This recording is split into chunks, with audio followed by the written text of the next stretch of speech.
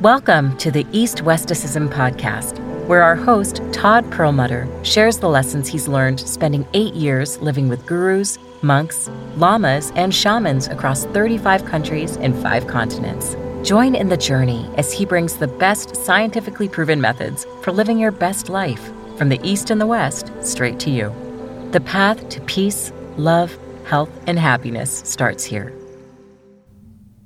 Welcome.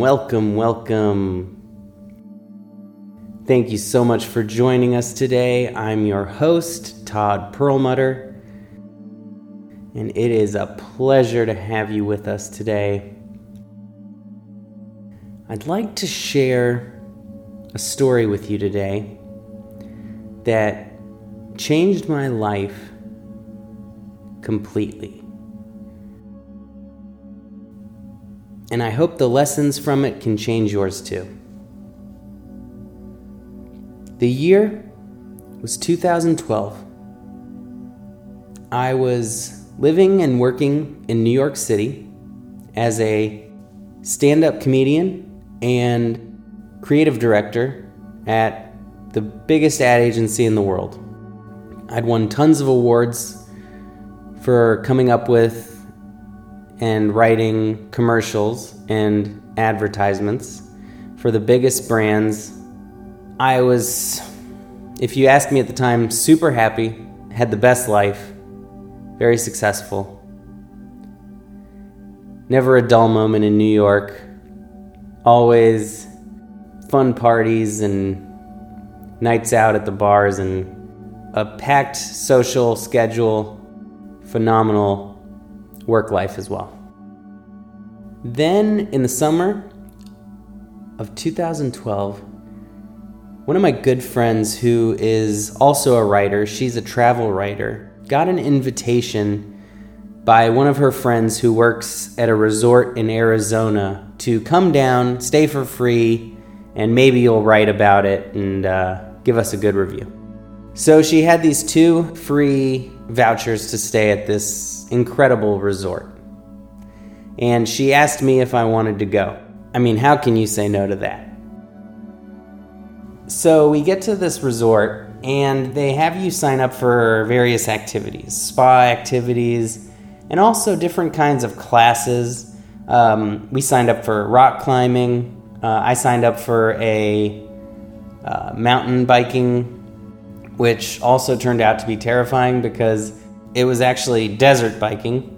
It's very easy to fall off a bike riding through the desert, and I'm riding down these trails that are about 4 inches wide with cactuses on both sides, just praying I don't fall off. It reminded me of surfing in Hawaii and seeing underneath the water just a few inches was rock and just praying don't fall. I'm not a great surfer. But then there was this other course, this other class called the Equine Experience. And I thought it was going to be horse riding, and I was super excited.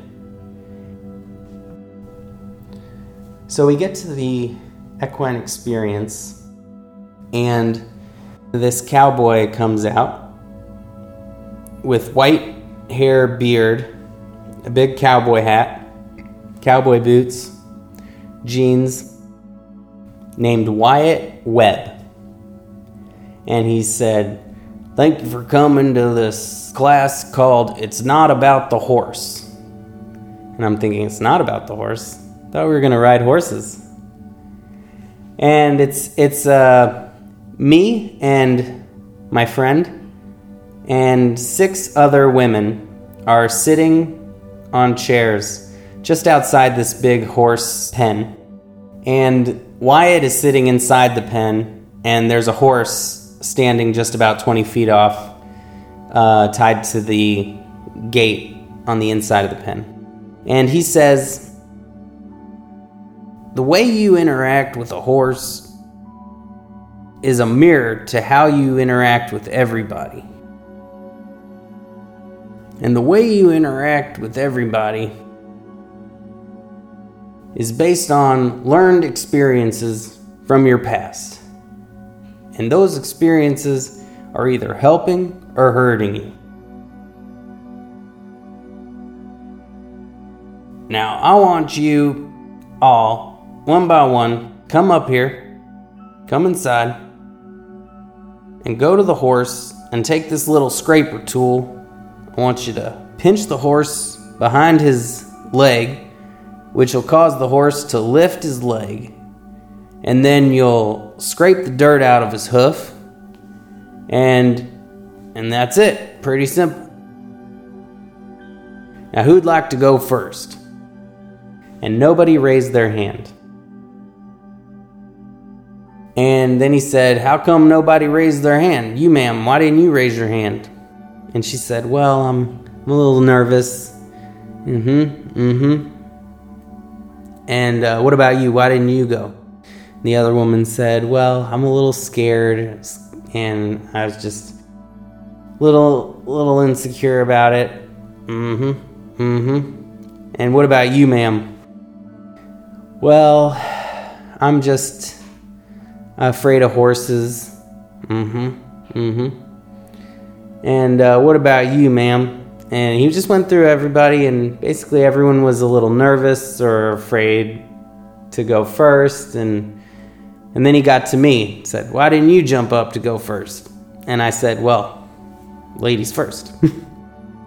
And he said, is that the real reason? And I said, of course, yeah, ladies first. And so he said, all right, well, let's try that again. Who wants to go first?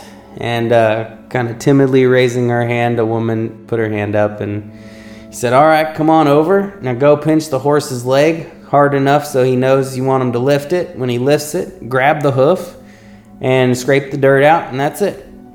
So she goes over, and she's walking slowly and timidly, and she squeezes the horse's leg, and the horse doesn't move. And Wyatt says, no, you got to squeeze harder than that. Let me stop right there. Let me ask you a question. Do you feel like you're going to hurt people? Like you're going to hurt the ones you love? And she immediately broke down crying and said that she lost her daughter at a young age, and she feels guilty and responsible. And he just very gently and directly says, that wasn't your fault. You don't need to hold on to that guilt, and you don't need to let that stop you from developing deep connections and relationships with people. You're not going to hurt them. And she had a breakthrough, and she wiped her tears away, and she went over to the horse, and she squeezed it really hard. It brought up its hoof. She caught it. She scraped the dirt out. And joy and the sense of achievement and pride she felt, it was like a different person from the timid girl that was walking over to the horse.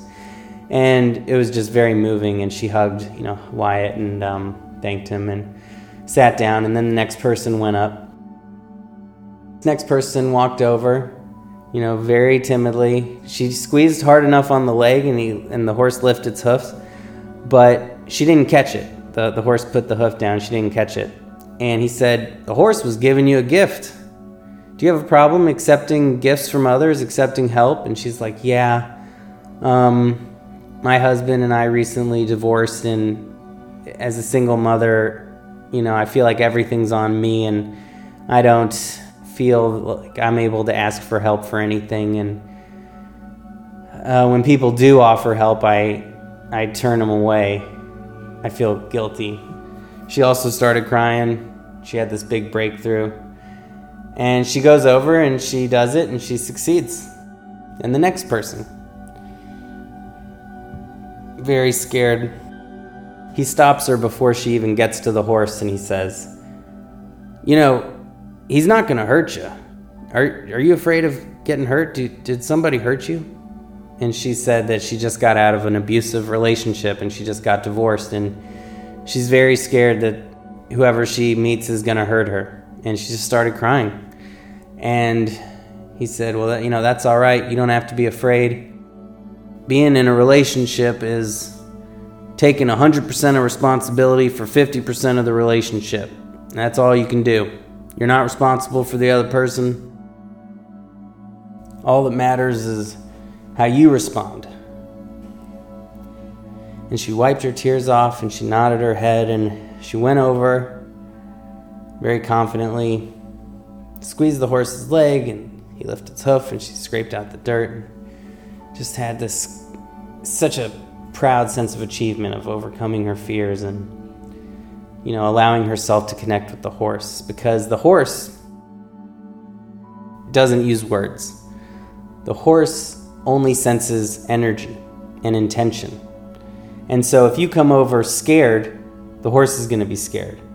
If you come over and you project confidence and safety and clarity in your direction, the horse will do what you say. It's amazing to watch this horse be such a powerful teacher. And I finally got it. It's not about the horse. It's all about you. You are using the horse as a mirror to show you something about yourself. And this cowboy guru, as I call him, was amazing to watch. I mean, the insight he had and the ability to help people see something in themselves instantly that they were avoiding was amazing to watch.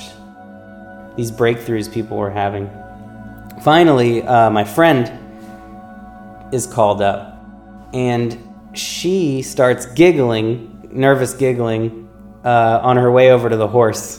And she's just laughing louder and louder as she gets close to the horse. And he says, "I'm just going to stop you right there. How old do you feel?" And she was probably 28 at the time. And she said, 70? And he said, "Well, that may be because you take on a lot of responsibilities, but inside, how old do you really feel?" And she said, 7? And he said, "And what happened when you were 7? And she said, "Well, my family moved from China to America, and I didn't know the language, and I didn't know anybody when we came." And he said, "Yeah, I bet that was a really scary time for you." She said, "That really was. And I think you're afraid to go past that because before that was your safest memory." And she said, "Yeah, that makes sense." And he's like, "All right, I'm going to let you try again, but try going at your actual age." And she went over, and it was the first time I ever saw her not nervously laughing. And she did it perfectly.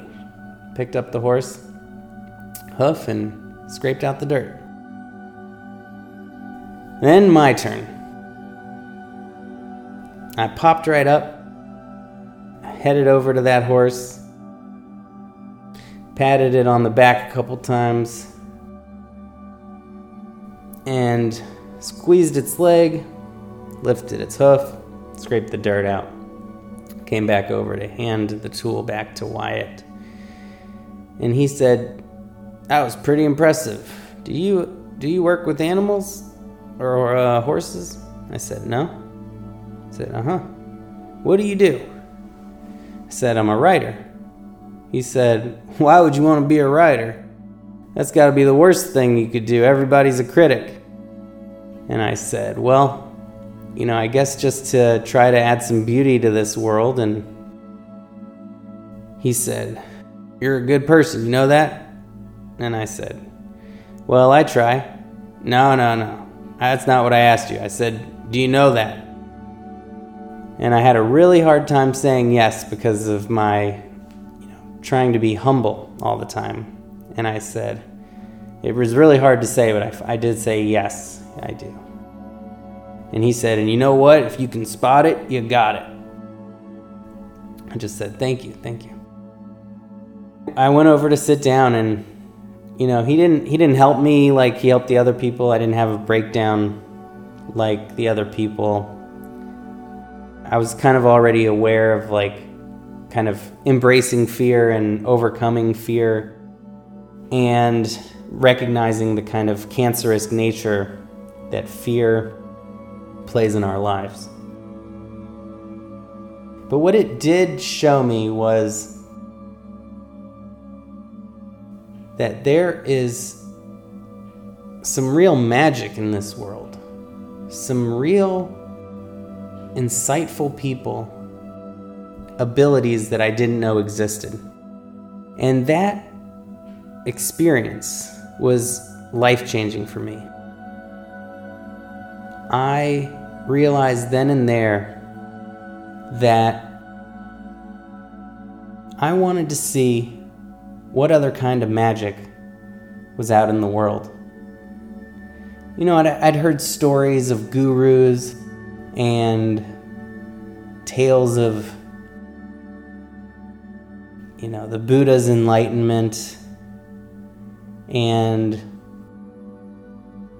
mysticism around the world. And I wanted to see if there was any truth to any of that with my own eyes. I was a very skeptical person. And so we went back to the rest of the retreat and we flew back home to New York. And shortly thereafter, I quit my job. I sold everything that I owned. I bought a one-way ticket to India. And over the next 8 years, I was on a mission to either become enlightened or to find some kind of mystic guru to teach me, or a shaman or a Buddhist monk to show me what they know, to learn these knowledges and ancient wisdoms, and to see if it was possible to become enlightened or to feel superhuman or to have mystical experiences. That is exactly what I did. This was the way I fell into it. I call it the accidental guru, or the accidental cowboy guru, who taught me about how fear and self-doubt can affect our relationships and everything we do in our lives. As he would say, what you always find on the opposite side of fear and self-doubt is joy. Joy is our birthright. We're born with it, but it gets taken away from us at a very young age, and we have to go back and reclaim it. And third, he reminded me that my purpose in life was to spread some beauty and joy in the world and not get distracted by corner offices, lucrative paychecks and fancy titles, big awards.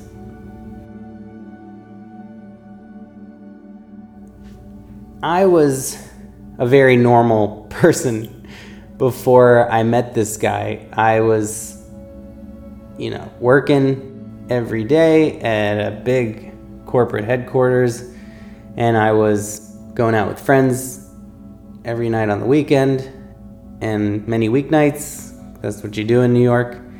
And, I never thought I was stressed. I never thought of myself as unhappy. But looking back, when I think about that, I was seeing a massage therapist, an acupuncturist, and a chiropractor once a week, each one of those. So 3 times a week I was seeing someone for back pain. And I look back and I think about that I was drinking to get pretty much drunk almost every single night, even though in New York that's just normal. And it's like, you're never alone. You're always with different groups of friends. And so it's, it's not like no one even thinks about it as having a problem. But looking back, I would say that I was bottling up enormous stress. Deep down, I wanted to see if there was more to life than this materialistic chase, this pleasure-seeking path that I was on. And so I just quit and flew off to India with not a clue what I was going to do next, but I knew that I wanted to find some real wisdom, real gurus, real experiences to teach me and learn from.